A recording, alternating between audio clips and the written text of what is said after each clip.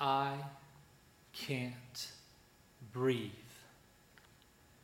3 simple words, sounds to be heard. For much of the spring, these words would bring help and hope. As a virus spread, these words were a cry as some felt that they might die. I can't breathe. A cry for help, a desperate gasp for someone, anyone to come close and care, a cry for relief. And now these words, they mean so much more. I can't breathe. A cry for help, a desperate gasp for someone, anyone to come close and care. Though now, it's not a virus affecting the lungs. As the world fights a virus that can be seen in a lab, another virus more insidious makes a demand. Quarantined and distanced for far too long from the realities of oppression, injustice, and beyond. This virus, even more dangerous, threatens life, joy, and peace. I can't breathe. What's the cure for these 3 simple words? Just one syllable is all that it takes. All it takes to make the chains of hardship break. One simple word: love. Not a love defined by the human mind. No, this love is explained and explored and revealed by the Maker in whom you are adored. The Maker of love himself. It is in his love that we find, determined and defined, life-giving air to stop the suffocation of injustice and oppression of every man everywhere. This doesn't start with me, but rather he who spun the earth into being, he in whom we are fearfully and wonderfully made. It starts with him. When I know that my God loves me, that he gave his son to die for me, then his love compels me and creates new life and love inside of me. As I'm made new breath in my lungs, it leads me to grab the oxygen and give it to another, everywhere, every other. As he gives new life to me and through me, we discover something new. Desperate cries and generational lies begin to cease. And together, we can breathe. May this truth shine like a light in the darkest of night, so that all can breathe.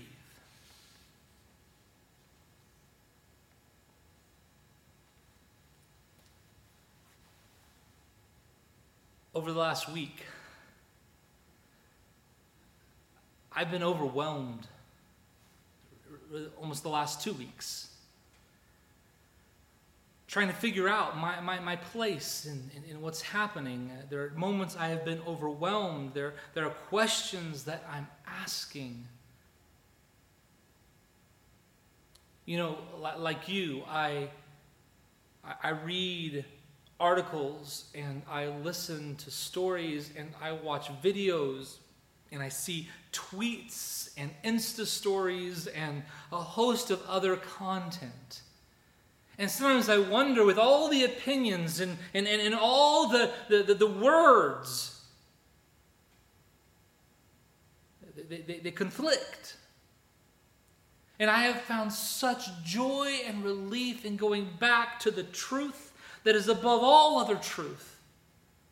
The truth that is God's word, timeless, relevant, poignant, powerful, inspiring, God's words of truth.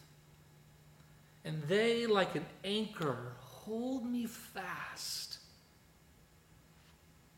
Teach my soul and lead me and guide me. I hope you're asking questions. I hope you're trying to discover your place and your role, whether you need to lean in and to listen or to speak out. But may we, in the midst of all the things raging, may we be guided by his truth. Because there is such simple truth in the middle of such complexity that can guide us and help us, all of us, find our way.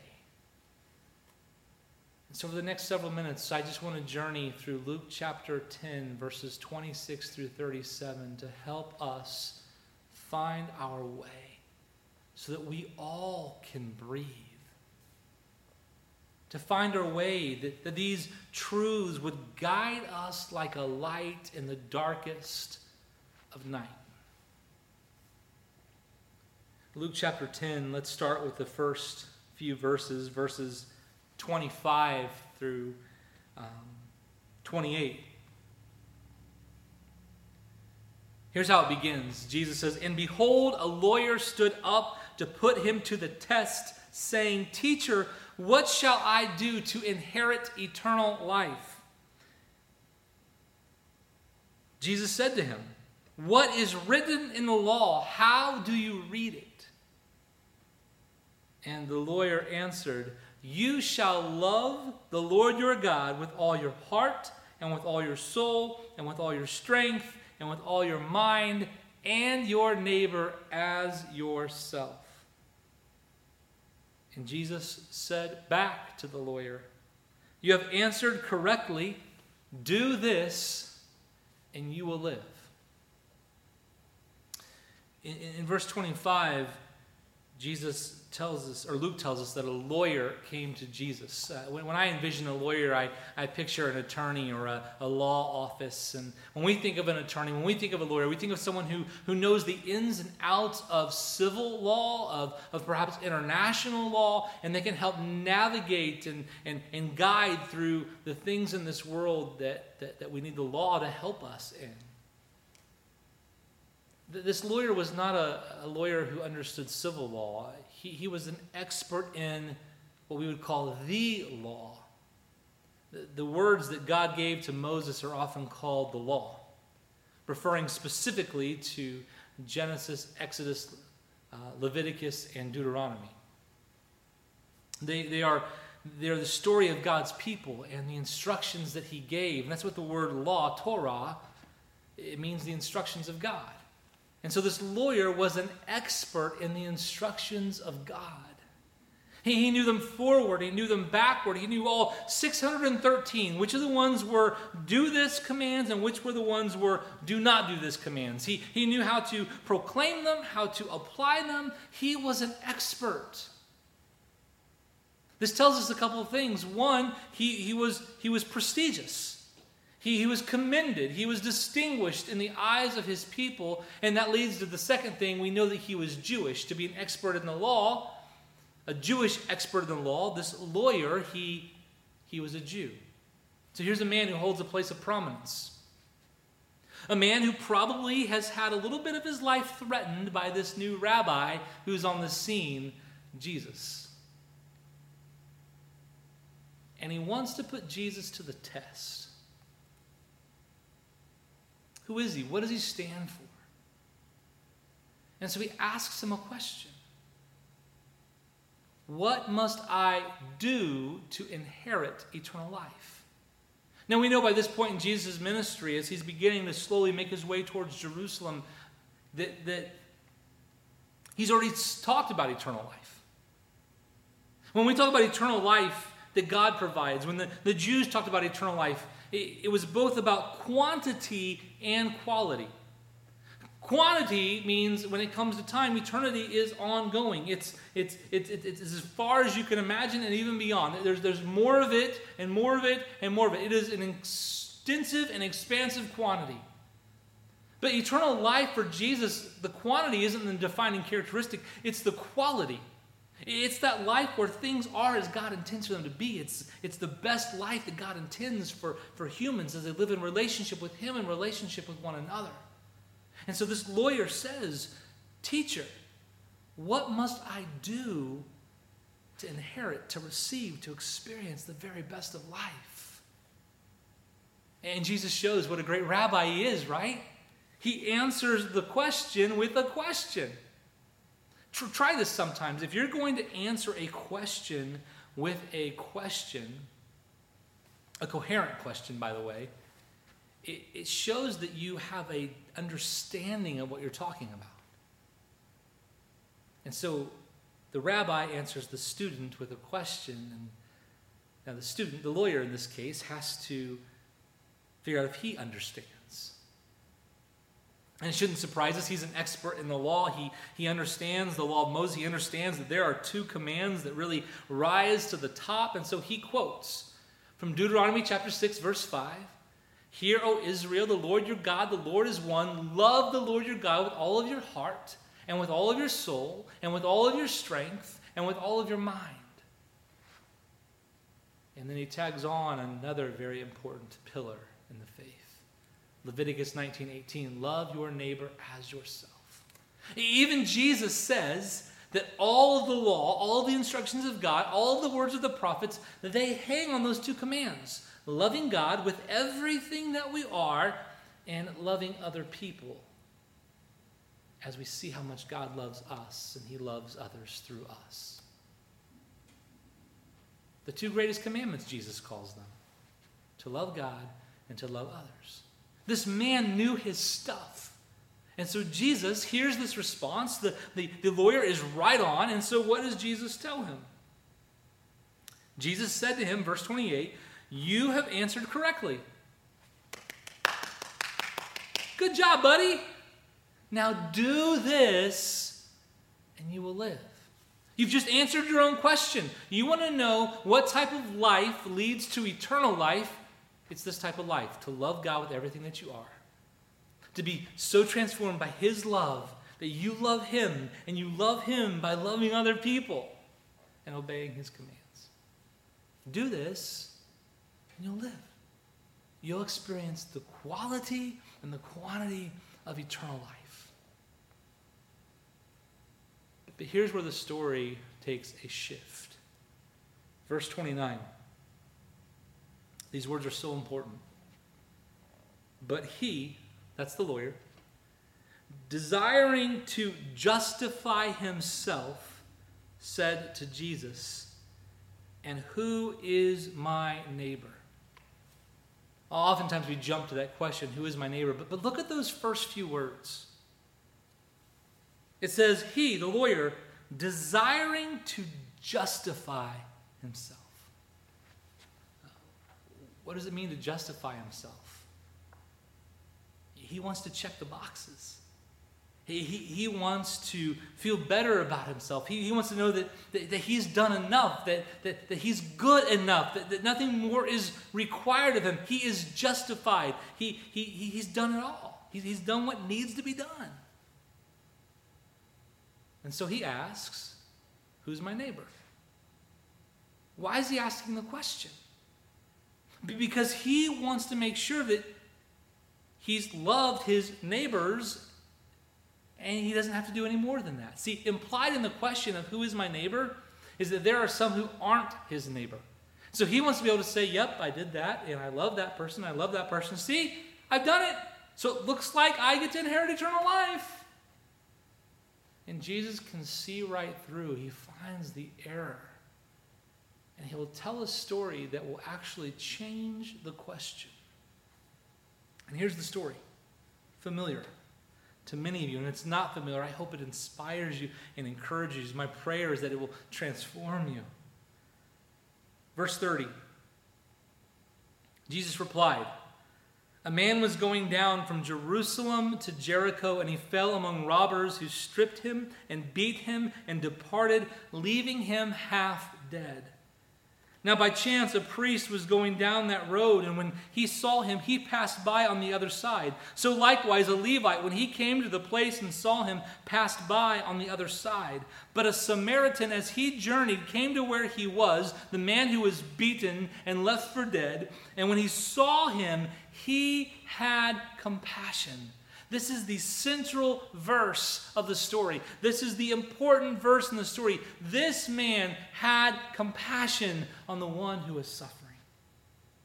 It says he went to him, bound up his wounds, pouring on oil and wine, and then he set him on his own animal and brought him to an inn and took care of him. And the next day he took out 2 denarii and gave them to the innkeeper, saying, "Take care of him. Whatever more you spend, I will repay you when I come back." The story is so simple. And yet even now, nearly 2,000 years since the story has been told the first time, we're able to picture it, even though most of us have never been on the road from Jerusalem to Jericho. That's the beauty and the power and the simplicity of Jesus' teaching. He's a masterful teacher, a masterful storyteller. And in this story, he keeps things just generic enough that about all of us can picture ourselves there, even 2,000 years later. He begins the story in just a familiar way. A man was going down from Jerusalem to Jericho. You know, when a story begins, a man or a woman, a boy or a girl, oftentimes we picture that person in our likeness. It's likely that who the Jewish lawyer would have envisioned is another Jewish man, much like himself. Same build, same body type, same color of skin. The road was familiar. The road from Jerusalem to Jericho, many of the priests, we have evidence, lived in Jericho. It's a well-traveled road. It was a dangerous road.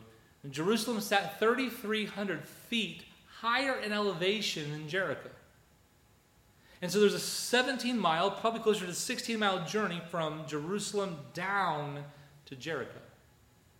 Anytime you have an elevation change like that, it presents opportunities for hiding places and cliffs and rocky crags and place for people who don't quite have someone's best interest at heart to hide. And so here's this man traveling this familiar road. And he is beaten, he is robbed, he is stripped, and he is left for dead. It's likely that this lawyer had heard other stories of people who had had the same thing happen on this road. Jesus uses something so familiar. And then the story takes its first turn. On this common road, Jesus says there is a priest. And that priest is walking down the road, probably having fulfilled his duties in Jerusalem, returning to Jericho. And he sees the man who is left for dead. Let me put some pieces together for you. The lawyer, distinguished, prominent among Jewish people. Priests, distinguished and prominent among Jewish people. He's one that people would have expected to help the man in need. And yet, what does it say he does? He passes by on the other side. These are intentional words of avoidance. He avoids coming to the aid of the one in need. And then a Levite comes down, and this just keeps making Jesus' case for him. A Levite from the tribe of Levi, another distinguished and prominent person, not as prominent as the priests, but another prominent person in Jewish society. And he too, who should have known the law of God, who should have known the importance of helping his fellow man, he passes by on the other side. It's an intentional word choice of how there was avoidance of helping the one in need. Now, there are lots of people who could get caught up in, well, maybe they were worried about ceremonial uncleanliness, maybe they couldn't fulfill their duties. That's irrelevant. Jesus doesn't tell those details because the point of the story is that these religious leaders, these people who should have understood what God wanted from them, avoided helping the man in need. And so here's a Jewish lawyer hearing the story, a prominent, distinguished man among Jewish people. Another prominent, distinguished man among Jewish people, the priest. Another prominent distinguished Jewish man, the Levite. They all avoid the one in need. And so Jesus introduces a third character. And here's how he is described. But a Samaritan. It's well documented in literature found that Jews and Samaritans had a rich mutual disdain for one another. They did not like each other. They had different reasons for it. The Jews had their beliefs about how the Samaritans had corrupted God's people and how they had intermarried with others. The Samaritans had their beliefs about the Jews, and they didn't like each other. They mistreated each other. This hatred, this discord, this anger, it was historical. It went back generations. When Jesus introduces a Samaritan after having mentioned the priest and the Levite, it is likely to a Jewish man like the lawyer, his skin crawled a little bit. Some bitterness welled up inside of him. Maybe he threw open his mouth just a little bit. A Samaritan? And yet it's a Samaritan that is moved with compassion. I told you, verse 33 is the heart of this story. A Samaritan, as he journeyed, came to where he was, came to where the man in need was. And when he saw him, he had compassion on him. He was stirred. We often think about having compassion for someone or giving compassion or bestowing it on someone. But compassion really is when we choose to do something with another.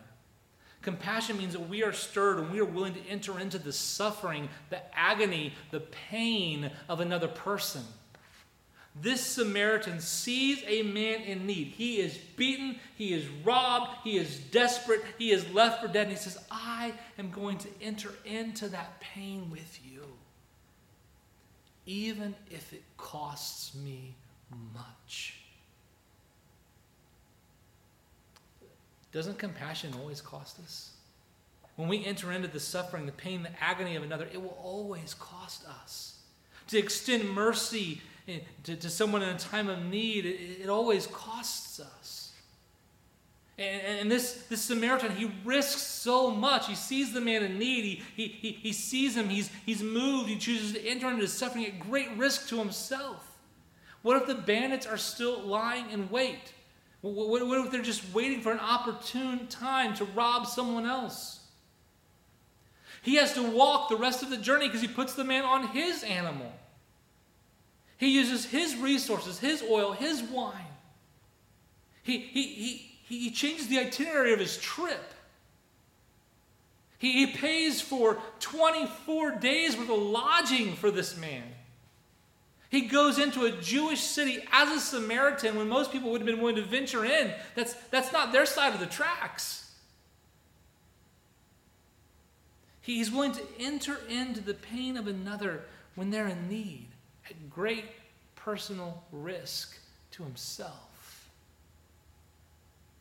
It's an uncommon mercy, but compassion always requires uncommon mercy. So Jesus has told this story. The Jewish lawyer is probably just spinning, trying to process what just happened. And Jesus hits him with a question, verse 36.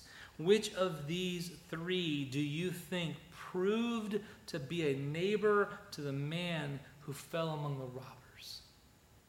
Which of these three? Is it the priest? Is it the Levite? Is it the Samaritan? And this Jewish lawyer can't even bring himself to say the words. The word Samaritan. Did you catch what Jesus did? It was subtle. Jesus changed the question. In verse 29, the lawyer asks, who is my neighbor? Who should be the object of my love? Like who should I be loving? And Jesus changes it. He says it's not about criteria. It's not about checking boxes. It's not about making sure you've loved the right people and ignored the wrong people. No, it's about how you live as a neighbor. It's about you. Jesus changes the question. It's not who do I need to love, whose suffering do I need to enter into. It's how can you, when you see a need and you see people hurting, how can you choose to enter into their suffering even at great personal cost to yourself? That's the question.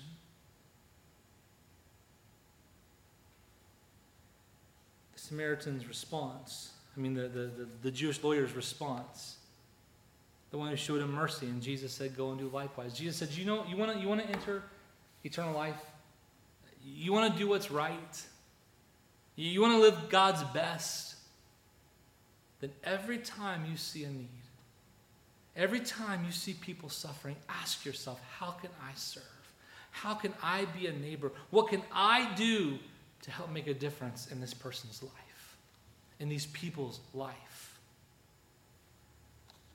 I cannot tell you, we need this message so much. I need it. I need these words of Jesus. I need this simple truth to guide me in the midst of the complexity and the difficulty and the heartache and the heartbreak.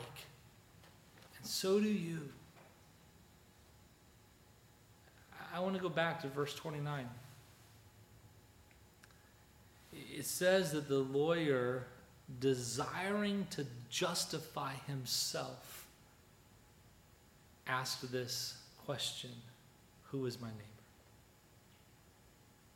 neighbor? The lawyer, as we've already said, wants to make sure that he has done enough. That he's checked all the boxes, that there's nothing more required. He wants to justify himself. And here's what I wonder. I wonder if when we encounter crises, if when we see difficulties, when we see the pain of other people, when we see the suffering of a person or a people group, do we first seek to justify ourselves? Let's be even more pointed. When these events have been unfolding over the last 2 weeks or in other times when we've seen some of these things rise to the surface, is your first inclination to justify yourself? Can we just be honest for a moment? Do you find yourself playing the but I game? Can I just be vulnerable and honest and real, knowing that there are people that I will never meet that will watch this? Following George Floyd's death, as there were protests and calls from my black friends, my brown friends, my white friends, to do something and to examine my own life and to examine the historical context of all of this. I fought the desire to justify myself. Some of the questions that you may ask if you're seeking to justify is, but can I really do anything? Does my voice matter? Or but I have done this, or but I have this friend. If you found yourself seeking to see how you've checked the boxes, how this doesn't apply to you, or how it's a much bigger problem than you can solve, and so you can keep staying in your safe little place, then I think you, like me, have something in common with the lawyer. Are you desiring to justify yourself? To make yourself feel better, to find that you've checked all the boxes? But what would happen if when we see a need or a crisis, when we see the suffering of others, that we were moved not to say, do I need to step in, but how can I make a difference? How can I choose to step into that suffering, even if it costs me much? How can you be a neighbor right now in what's happening right now in our country?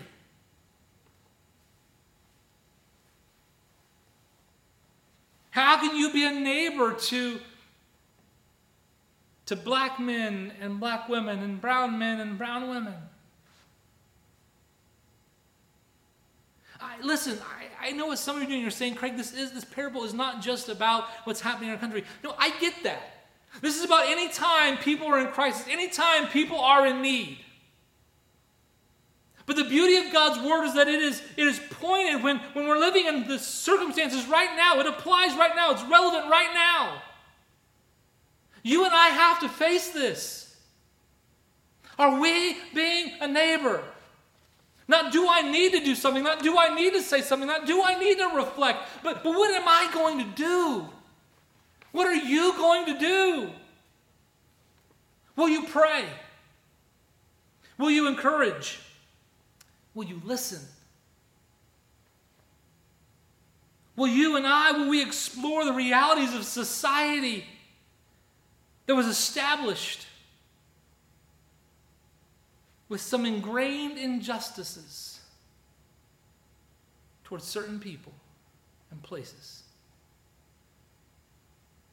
Could we even consider for a moment that even while progress has been made, that there's still progress to be made?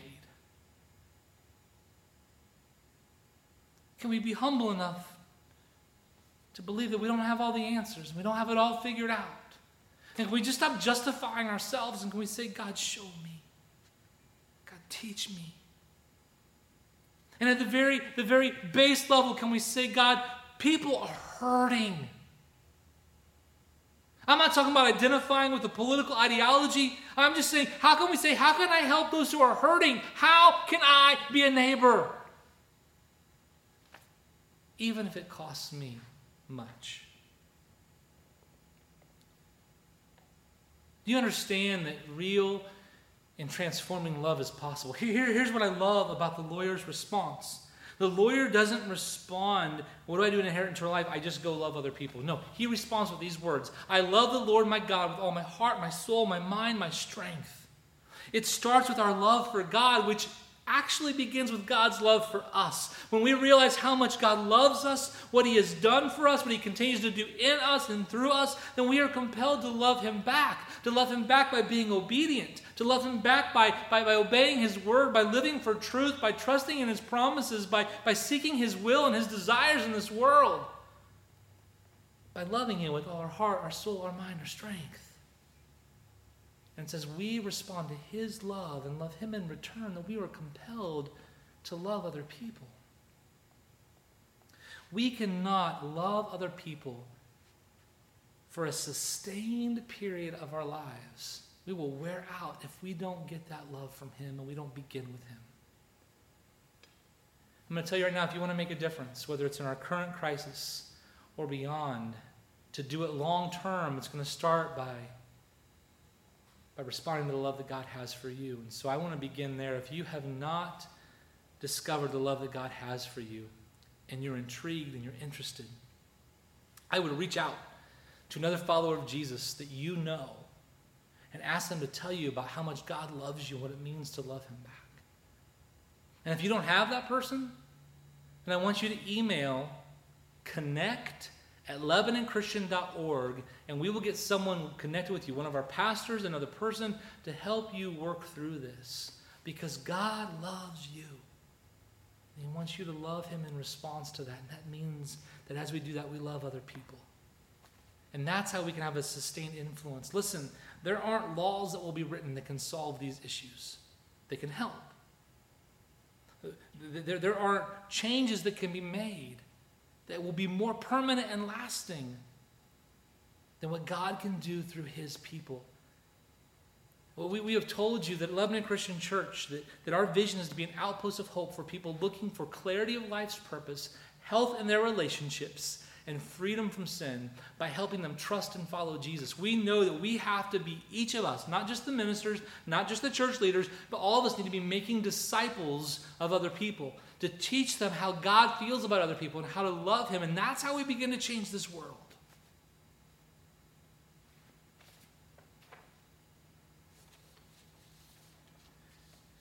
Here's one final word. Something I never noticed before. Everyone in Jesus' story is traveling down the same road. The bandits, the man who's beaten, robbed, and left naked for dead, the priest, the Levite, the Samaritan. They're all traveling down the same road. May we see that we are all travelers in this world. Our experiences on the road are different, for sure, but we are all travelers. Will we choose to be merciful travelers? If I had a chance to name the parable, and there's probably really good reasons why I haven't, instead of the Good Samaritan, I would call it the merciful traveler. Will you be a merciful traveler? Will you see the needs of other people and be moved to enter into their pain and their agony, and at great risk show an uncommon mercy? My prayer is that you will. Because as we do, not only is the world changed, but those who can't breathe, a breathless world, begin to breathe new air. May these truths be a light that guides you in the darkest of night, so that all of us can breathe the eternal, fulfilling, abundant breath of God. Let me pray. God, I thank you. You understand the complexities of what's happening in our world. May we trust you. May we respond to your love, and may we love you with all that we are. All of our heart, all of our soul, all of our mind, all of our strength. And God, may we choose to love our neighbor. God, may we choose to be that neighbor. Give us the courage and the boldness. Give us the understanding. May your church rise up. And may we shine and draw others to your light. And it's in your name we pray and trust. The name above every name, the name of Jesus. Amen. Go in peace.